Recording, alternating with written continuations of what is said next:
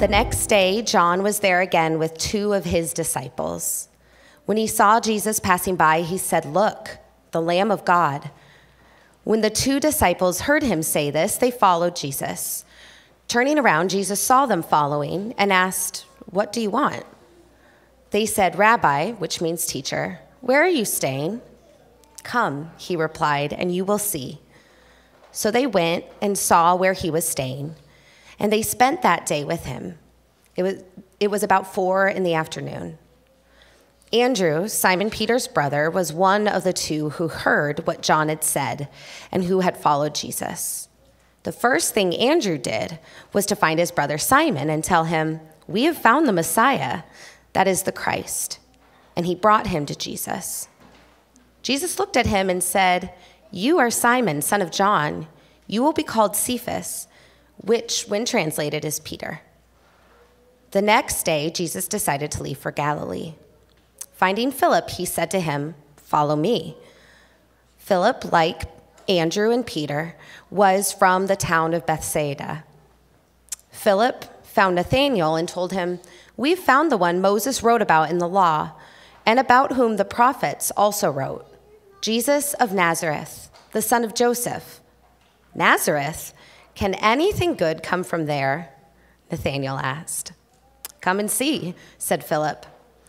When Jesus saw Nathanael approaching, he said of him, "Here truly is an Israelite in whom there is no deceit."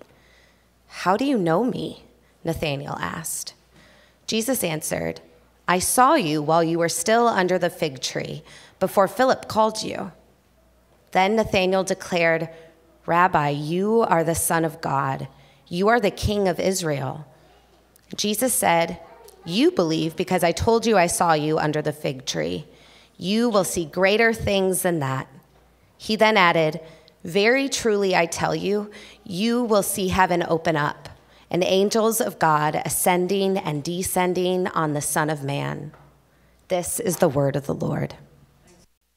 So full disclosure, we will not get to the whole bit about Nathanael at the end. Otherwise, on this first Sunday, we would be here for 45 minutes rather than the 30-ish minutes that I'm really going to strive to be under. But just a quick little note. This is not in my notes. Jessica, please forgive me. At the end, are those God goggles that Jesus is talking about? Did he look through some sort of cosmic divine prism and see Nathanael? My guess is that there's something more going on there about a rabbi talking to a student, namely a disciple. And if you want to know more about that, you can email me and I'll share some notes. So, there we have it. This is the word of the Lord. Thanks be to God. Now the sermon starts. Well, again, my name's Kyle, and I get to participate in the leadership of this church. I get to, most weeks, come and teach, and it is a great joy. And, it's curious, is this whole thing started because in between my sophomore and junior year of college, I was sitting at a cafeteria lunch table, and somebody asked me, and I quote, "Do you want to do this Jesus thing?" Laid before us was a track, there was a bridge, and a diagram. I think you know where that's going. And so I gave my response. It was, yes, I do want to do this Jesus thing, but I wasn't really sure what that meant. A week after that, I was plugged into a local church, so I'm at like a mega church down the street from my college. A week after that, I am then plugged into a Bible study, and then I start doing this crazy thing, reading the Bible. Now, what I didn't know, and maybe you're still unaware of this, or you do know this, is that the Bible itself is a whole thing. It is a collection of, you can think of the Bible like a library of ancient meditation literature that's designed to be studied in communities of faith over the course of a lifetime. But I came to say yes to this Jesus thing, was handed a Bible, and then started reading it like a novel. And you know what happens when you do that? Right on page 1, it gets kind of weird. Because you turn the page and you have a talking snake. You turn the page again, you have violence and murder. And somehow this collection of stories and this library is supposed to lead to and find its fulfillment in Jesus of Nazareth. And I'm like a few weeks in, and all these questions are bubbling up. Questions that didn't quite go over well at my Bible study. And they didn't really fit the context of a mega church on a Sunday, you know what I'm saying? So what was I to do with this new zeal, in some sense, for Jesus, who is more compelling than ever? But what was I to do with this? I mean, it just begs this question: what did it mean for me to say yes to the Jesus thing? In some traditions, that would mean I was converted. The hard work was over. I was now a Christian. I was in. Like, that was the thing. There I was. But another question comes on the back end of that. Like, is a single moment at a cafeteria lunch table, is that the true story of my life in Christ? And I think we could all like sit here and go, well, no, there's probably a lot more. Now you're like doing this thing. So clearly there's something more that happened, but so often it's easy to think and then tell our stories in such a way that that is the moment that my life with Jesus happened, and that was the moment that mattered, that was the Jesus stuff. But what if the horizon of our life in Christ is broader than we could ever imagine, but there's obstacles standing in the way? See, what if the scope of our life with Jesus is even bigger than adopting the term Christian? And if that makes you a little nervous, that was intentional, but I just want you to stay with me here, because think about the scene that's unfolding in our teaching text. You have John's disciples. They hear their rabbi, John the Baptist, announcing again that Jesus of Nazareth is the Lamb of God. This, if you remember, is the one who takes away the sins of the world. And that is this potent imagery drawn from the story of the people of Israel. This is their foundation story. It's the story of the Exodus. It's the story of deliverance from the hands of oppression. And John draws on that image and says, the one who would give himself so that we might live, it's Jesus. There he is. John's disciples hear this, and in response, they turn away from John to follow Jesus.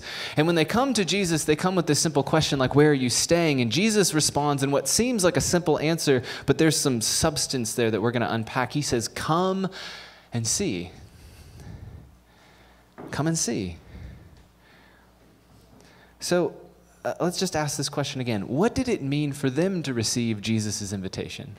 What did it mean for them to say yes to this Jesus thing? Is that the moment that John's disciples were converted? Like, are they Christians now? I just want us to linger here, because you might be surprised to hear that Jesus never used the term Christian.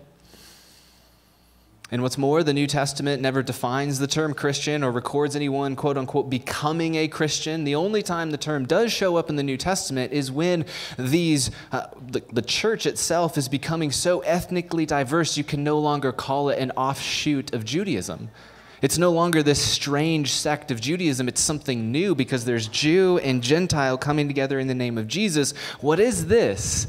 Well, this is when the term Christian comes, and it's not an endearing term. It's actually, in the ancient Near East, like throwing shade. It's a term, oh, you little Christs. To my mind, and I could be wrong about this, but Jesus' ambition was not to create Christians. Instead, this scene and this story, and perhaps our story as well, is all about discipleship to Jesus. And to be clear, I'm not suspicious of the term Christian. I use the word, I like the word, as people are increasingly like allergic to the word. I'm more attracted to it. And yet there's something that we need to parse out here.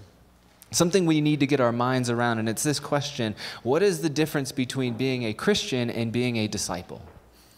And this might seem like a semantic dance, like we're just dancing around words here. But I hope to like walk us through is that there actually is some significance to defining these terms. Because according to the late philosopher Dallas Willard, one of the greatest threats to Christianity in the modern age is that you could become a Christian without becoming a disciple. You could claim to be a Christian without discipling to the way of Jesus.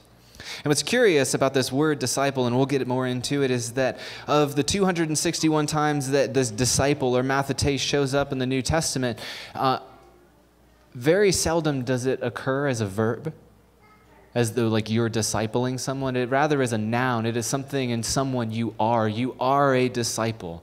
Discipleship as an idea precedes Jesus and his ilk, other rabbi. It actually starts with Aristotle, and it like they have people who are apprenticing to their lifestyle. So what's the difference between being a Christian and being a disciple? Well, let's just linger here again. Hypothetically, let's just say a coworker comes up and they ask you, because of the kindness of your heart toward them. They ask you, what's your deal? Are you like a Christian or something? And because you have like stored up God's word in your heart, and you know that if you are the type of person who acknowledges Jesus before others, that Jesus will acknowledge you before the Father. So you say, yes, I am a Christian. Maybe you don't say it like that. Maybe it's a little sheepish. I don't know your personality. But they lean in. They say, okay, so Christian, what does that mean? What's the response? Have a moment. Let that scene play out with your coworkers, the one that you like the least. You've been kind to them because enemy love, Sermon on the Mount. And they ask you, what does that mean? What's your response? Maybe you have some statements stored up that would be something like this. Well, I believe Jesus is the Son of God. Or I belong to a community of faith called the church. Or maybe something more elaborate, like Jesus set me free from my sin. He's like conquered sin, Satan, and death. And now because Jesus has done that, like I trust that. In essence, we're asked what it means to be a Christian, and most likely we present doctrine. Now, I went to school for this stuff. I wrote I would go back to school for this stuff. I'm not here to disparage doctrine. It's curious to me that we're asked, what does it mean to be a Christian? And we put forward doctrine, a list of propositions about Jesus, or a moral, ethical framework, statements of the eternal state of our soul. And moral and ethics aren't like morality, ethics, those are not bad. It's something that we actually carry as a gift to be given away. But are they core? Like, are propositions about Jesus worth giving your life to? Rearranging your mental and emotional, even the physical furniture of your life to point it all at Jesus. And I just don't know if propositions about Jesus being the Son of God are substantive enough to hold the weight of your life. So what is the difference between being a Christian and being a disciple? Again, your boy Dallas Willard offers up this definition. A disciple or apprentice is simply someone who has decided to be with another person under appropriate conditions, and hear this, in order to become capable of doing what that person does or become what that person is. Just sit with that. This is not an explicitly religious statement. I imagine that none of your coworkers are talking about discipleship, but they are all in the process of discipleship to something. This is not an explicitly religious statement. It is about being with someone to be like them and become like them and do what they do. In these terms, everyone is a disciple. That is, we are all learning to live from someone else. When we're young, that happened through modeling or mimicking. Last week, we're walking out from our little fifth Sunday gathering where we pray together, we share a meal, we feast like kings and queens in the kingdom, potluck style. And we're walking out, and Karen turns to me and she says, Griffin, my eldest son, he looks like Jessica, but in mannerism and speech, he is your boy. Now, that both warmed my heart and scared the crap out of me, because there's some stuff in here that, unless it's transformed, it will be transmitted. It will make its way through my life into his, because we are the type of creatures who must learn and continue to learn how to live. See, what's in me is going to end up in him. It's going to end up in Cy in some shape or form. And apparently with Griffin, it's already begun. And I know it's been a minute, but we've actually done some teaching on this. It's called The Emotionally Healthy Church. It's a whole series. You can go back and binge that thing if you want. But let me just sum up like some substance in a phrase borrowed from Pete Scazzaro, who's the author of that work. And it is this: Jesus may be in your heart, but Grandpa is in your bones.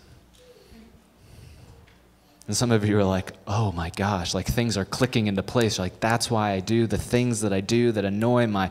There you go. Jesus may be in your heart, but Grandpa is in your bones. See how we act and react in the world. It is woven into the fabric of our lives, beginning in our family of origin. And Finn may not have come into the world with my mannerisms, but they have been formed in his life passively and actively. And all of us, for good and for ill, we carry bits and pieces of our family's story in our lives and in our bodies. We don't feel them as abstractions. Often they take root in how we live. They give shape to the life we live. And as we age, this shifts, because that's just the beginning, our family of origin is. As we age, our teachers and coaches and increasingly our peers build on this familial foundation to teach us how to live in the world. And increasingly, formation happens less in physical spaces with peers and teachers and maybe parents, but instead it's with influencers from afar. They woo us to all the things we could point our life at. This is what sociologists would call choice anxiety. You've experienced this. You've gone to the store to get hot sauce. I was at Gateway Market to get other things, and I noticed the hot sauce because I'm a fiend, and I was like looking, and I'm like, oh, I just want the Bluebird because it's the best. But then I noticed, if you don't know what Bluebird hot sauce is, you're welcome. Find it, enjoy it. The Serrano is my fave. But all of a sudden, there's I kid you not, 30 other things at this. And this is not at a supermarket, this is just at a market. So you go to a supermarket now, there's 80 different things. And what's happening there? These are all the things I could have. They're all there saying, come on. And this isn't really a novel concept, but influence, it is fresh language. Influencers, they tell us their account of the good life, and then invite us to take up their way to get there. And you could point your life at fitness or beauty or business or parenting, which the algorithm knows of my life. You could point your life at plants. Do you know there are Instagram influencers who tell you what the best fiddle leaf fig is going to be? And apparently the measure of your life is like how good your fiddle game is. Most of us need to step it up. I don't even have one. And now I'm like, you go through it once, you're like, well, apparently I need that. I digress. You can point your life at any of these things, and probably a combination of all those things, to get the good life that you deserve.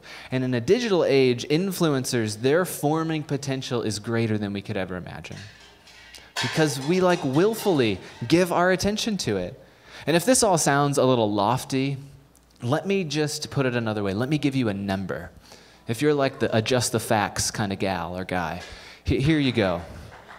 2,617. That's the number of times the average smartphone user taps, swipes, or reaches for their phone in a day. 2,617.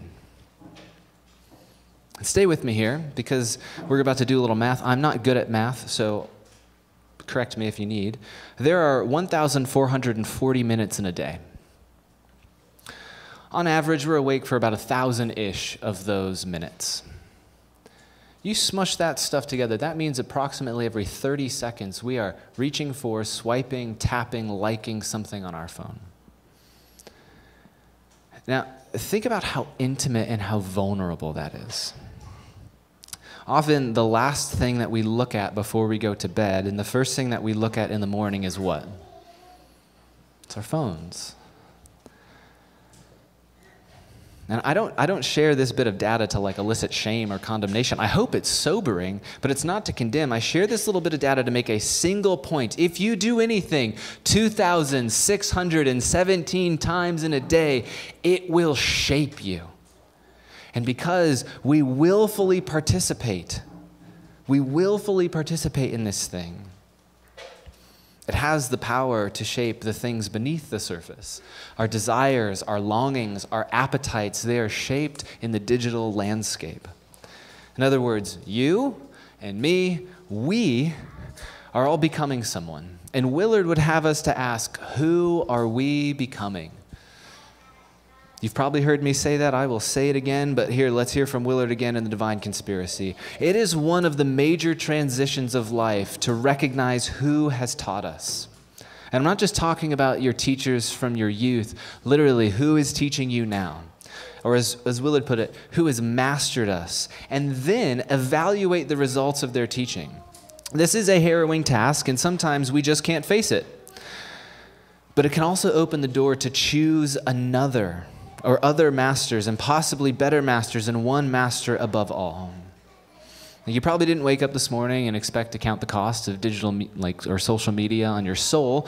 And again, this doesn't come with shame in my voice. Hear this. I just want us to sit with this question. Are you becoming the type of person that you want to age into? When you think of yourself in 10, 20, 30, 40, God willing, 50 years down the line, are you becoming the type of person you want to be? I'm not vilifying Netflix. I'm not saying get off of Instagram or your news apps. I'm just asking you to assess the fruit of their teaching, of their influence, or maybe you might want to put it, their discipleship in your life. Like, are you becoming kind and patient? Are you becoming, I don't know, bold and compassionate or loyal and wise? How is contentedness going? What about forgiveness? Like, are those things that are welling up in you because of the people you follow? Or the inputs that are streaming into your life? Are you becoming the kind of person you want to age into? Discipleship asks this type of question. Because discipleship forms us into particular people. So let's just come back to Jesus. What's going on in our teaching text? Like when John's disciples hear that Jesus, not John, is the Lamb of God who takes away the sins of the world, like what is going on there? They just choose to dip and follow Jesus. That's a little weird. So just give me a few-ish minutes to nerd out on discipleship in the ancient Near East. You ready? Do you need to like stretch or stand up? If you need to, more coffee maybe? Here we go. In Jesus' day, the education of children was central. It was central to the community. Why? It was central because corporate identity in Israel extended beyond national ties, national virtues, and national values. Corporate identity was core to the people of Israel because if they lost their corporate identity, they lost everything. And so what would happen?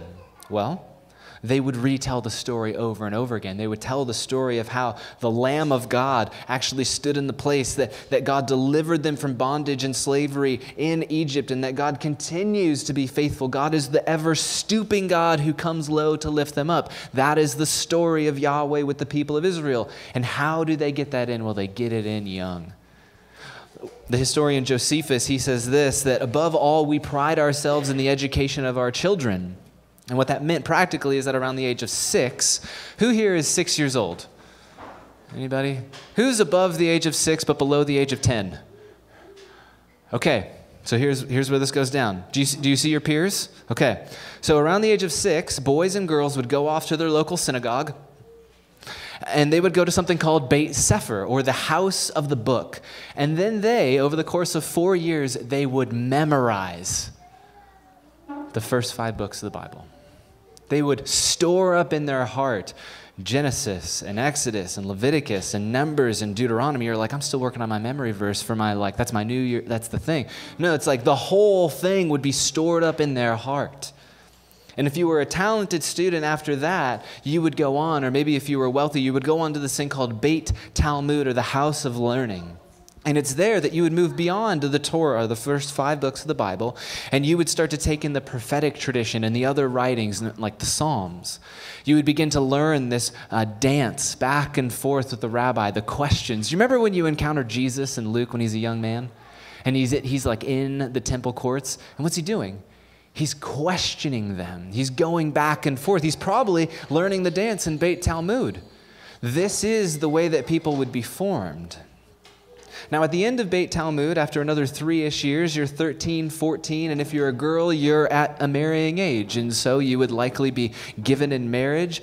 If you were a boy, then you really were the best of the best, you would go and seek out an interview with a rabbi. This would be known as a Beit Midrash, or you would go to apprentice to a rabbi, to become their Talmid or their disciple. And what that would mean is you would go and you would seek out an interview with them. But to see if you really were the best of the best, they would begin to interview you. Think Ivy League status interview. I've never experienced one of these, but apparently they're quite challenging. And so they grill you, but it's not just for general admission, because rabbis have what's called a yoke. And just say that with me, yoke.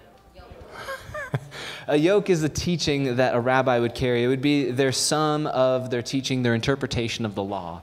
And so they would want to know, does this pupil, does this Talmid, do they have what it takes to carry my yoke? And if they found that indeed you loved the Lord, You loved Yahweh. You loved the Torah, but you just didn't have what it took to carry their yoke. They would dismiss you and they would say something like, go home and ply your trade. Go learn the family business. And you would be dismissed. But if you had the chops to carry their yoke, then they would say something like this: come and follow me. Do you hear it? Come on now. To say it succinctly, discipleship was, and I think still is, about witness and witness. Witness, proximity to your rabbi, being with them, and witness, that is bearing witness about their yoke. Witness and witness. And it might seem odd to us that John's disciples left John to go and seek out Jesus, unless we recall that the whole story of John could pretty much be summed up, not the whole thing, but you could say a good summation of John's life could be said in this statement: I am not the Messiah. In fact, all of the identities that John put off, I'm not Elijah, I'm not the prophet, I'm not the Messiah, all of a sudden in Jesus, this cascade of significance falls into Jesus' life, that he is clearly becoming the one in whom the hope rests. John says, I am not, but he continues to boast about Jesus. And his disciples hear him again say, there is the Lamb of God. What if John opened the door to choose a better rabbi, a different teacher, a better master, a different influencer, and they simply walked through the door that John had opened? I think that's likely the case. When I imagine myself in this scene standing there, which is a really fun way to read the Gospels, use your imagination, go figure, as I'm standing there, and it's like these two guys, they hear John say this, and they turn with a little reluctance, but they turn to follow Jesus because they're like, okay, John is saying he's the one, I'm not the one, so maybe we will go and follow Jesus. And it's like John, this is what I picture. John is standing there looking at his other disciples. You gonna do it? You good? Okay. I have no idea if that's true. That's not in the text. I'm just curious. Is he standing there hopeful that they all go and follow Jesus? See, many of us, we came to Jesus because he was the one who could make us good. Or he was the one that could save us from the hell of our life. Or we were told you will go to hell based on the life you live. And so we're like, well, I don't want to do that. Well, what's the other option? Become a Christian? Okay. And I know that's not true for all of us, but I know it's true for some of us. We came to Jesus for those reasons, and while those might be a byproduct of coming to Jesus, it is not the essence of discipleship to Jesus. So what is it that makes Jesus worth following? That's the question. What is it that makes Jesus worth following? Not just at a moment at a cafeteria lunch table, but with the whole of your life for the rest of your life. What does Jesus possess? What is he good at that we want? What is it that compelled John's disciples to turn from their rabbi and seek Jesus? I don't know if this is the answer, but it's my response. Jesus was good at embodying the kingdom of God. And if you're a little fuzzy on your kingdom theology, here it is in shorthand. The kingdom of God is the range of God's effective will. In other words, the kingdom of God is where what God wants done is done all the time. Jesus embodied the range of God's effective will. That is, in Jesus' life and ministry, the will of the Father was always done through his life. Jesus will go on to say, I do nothing apart from the Father. Jesus embodied the kingdom of God. And he did it with all the wrong people. All the social outcasts, those who are on the margins, the ones, they loved Jesus. They partied with Jesus. They were with him eating meals. They received his invitation to come and follow him. Later on in the New Testament, when the magnetism of Jesus has broken beyond ethnic barriers, or it's really just first starting, because Jesus has been shown to be the resurrected king of the cosmos, and it's oh my gosh, there's power in the name of Jesus, and not just Jews, but Gentiles are coming. Peter, one of Jesus' disciples, he goes on to say this in Acts chapter 10 when he's preaching to the house of Cornelius. This is who he described. This is the description of Jesus. So listen up to this. God anointed Jesus of Nazareth with the Holy Spirit and power. He went around doing good and healing all who were under the power of the devil because God was with him. That's the Jesus thing. To follow Jesus meant at least working out your salvation with Jesus, learning to keep in step with the Spirit, to do good, and to heal people under the power of the devil because God would be with you. That is the Jesus stuff. This, my friends, is a world away from claiming the title Christian. I had no idea that stuff was on the table when I said yes to the Jesus thing. But sometimes you just can't unsee something. And this is what this text has brought us to, is what makes Jesus worth following? Well, he's the one who, full of the Spirit, does good and is healing people who are under the power of the devil.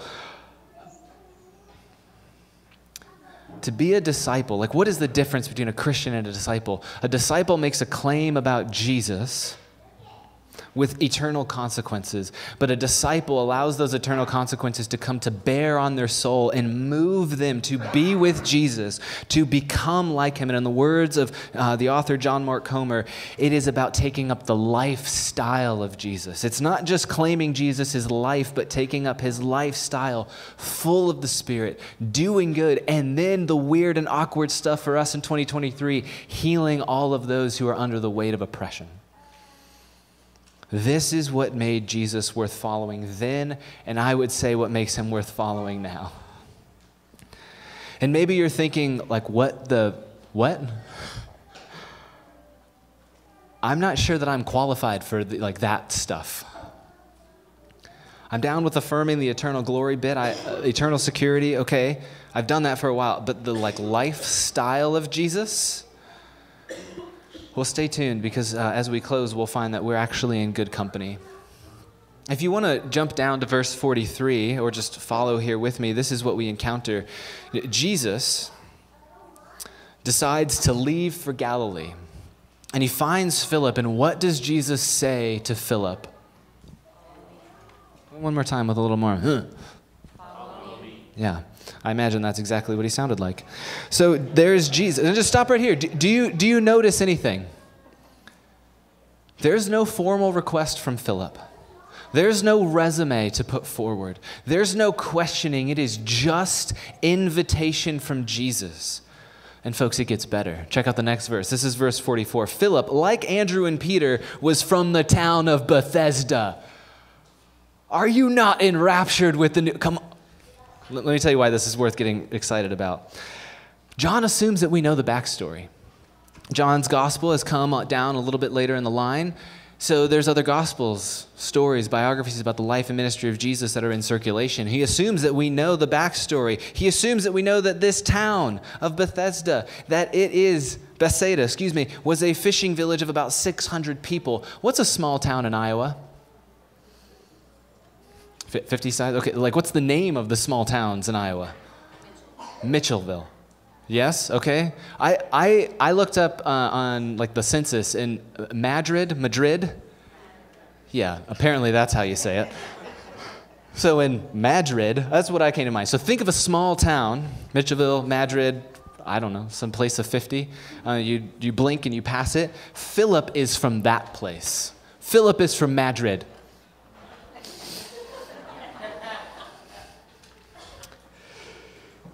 It's likely that Philip, like Andrew and Peter and the sons of Zebedee, that he was a fisherman.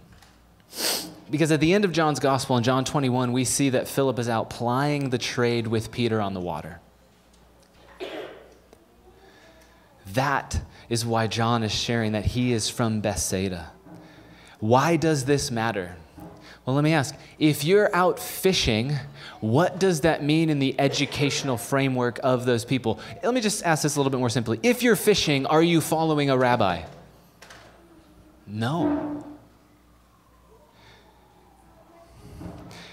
If you were out fishing, it meant that no rabbi thought you were good enough to follow them. No rabbi thought you had what it would take to take up their yoke. But what does Jesus say to Philip? Follow me.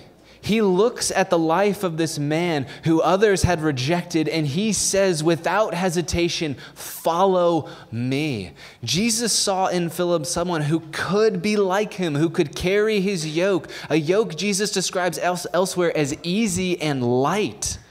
A yoke that will give rest to your soul. And to be sure, a yoke is a work instrument, but it is not one that will leave you burned out. It will actually ignite a fire within you. It will turn your life into a light in the dark places. That is the type of work that Jesus is going to give to those who would be willing to be with him and become like him. Or as Peter went on to say in Acts 10, it will release goodness through you and healing for the oppressed. Amen. Fast forward in Philip's life. Now we're leaving the text and going into church tradition. And tradition has it that Philip ended up in a massive Greek city called Hierapolis. Hierapolis was a central city for Roman soldiers. And what that meant in the ancient Near East was that Hierapolis was a bit of a wild town.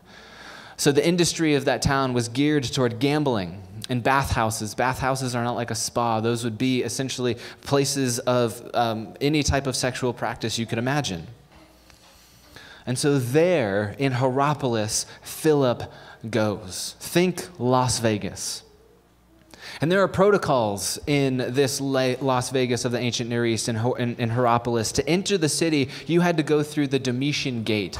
Domitian was the emperor of the day, and Domitian was keeping up with who was offering worship to him. To go through the gate, you would light incense. You would have a stain on your hand to trade in the day. By the way, that stain was called by early Christians the mark of the beast. Interesting. And so to trade, you would have this stain. It would say, I'm loyal to the empire. Philip, according to tradition, would go to the gate. He would stand there, and he'd walk around it. Did we all just hear the same thing? Philip would go to the gate, he would stand there, and tradition has it that he would to his daughters say, "My rabbi fed the thousands. We can do this." And he would walk around it. In defiance of the empire, Philip went to that place because Philip was caught up in like the vision of a God life, not like the influence of a good life according to the Roman Empire. And Philip's witness there, his witness with Jesus, formed him into the type of person who could bear witness to the life of Jesus, and it turned that Las Vegas into a center for the way of Jesus. This is the forming power of a life devoted to Jesus. And so the question that comes to us is like, how did this nobody from nowhere turn a city like Las Vegas on its head? Well, we can't be sure. But I wonder if these words from Jesus were lingering in his head, stored up in his heart. Later in John's gospel, Jesus says this to his disciples, to his church. He says, "You did not choose me, but I chose you and appointed you so that you might go and bear fruit, fruit that will last, and so that whatever you ask in my name, the Father will give you." You did not choose me, but I chose you. I don't think this is Jesus making a claim about Calvinism.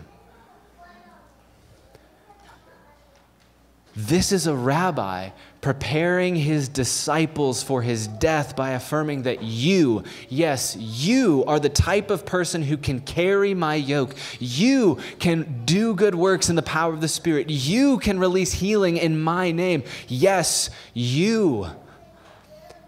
And I don't think this is like Jesus, the cheerleader of your soul. I think he's saying you can become the type of person who would even be willing to give away your life for the good of others. You know, every time that Philip would walk around the gate, it ended up being an offense to the empire, an offense that would eventually land him to be crucified outside the Domitian Gate, having watched his daughters and wife be crucified in front of him. That is the type of life that has spilled out of Jesus into the heart of that disciple. And Jesus' invitation is not bound to first century Israel, Palestine, folks. Jesus stands before us today saying, "Come, any of you, come and follow me." What's clear is that this will not capture all of our imaginations. At least right now. Clear expectations. What I would love is like, Holy Spirit, would you come and fill our hearts and minds, like fill us with the love of the Father so that we would say, there is nothing in this world. I will throw off whatever masters I've allowed in because Jesus, you are the master of all. Let me come and lay my life before you. I don't imagine that will happen.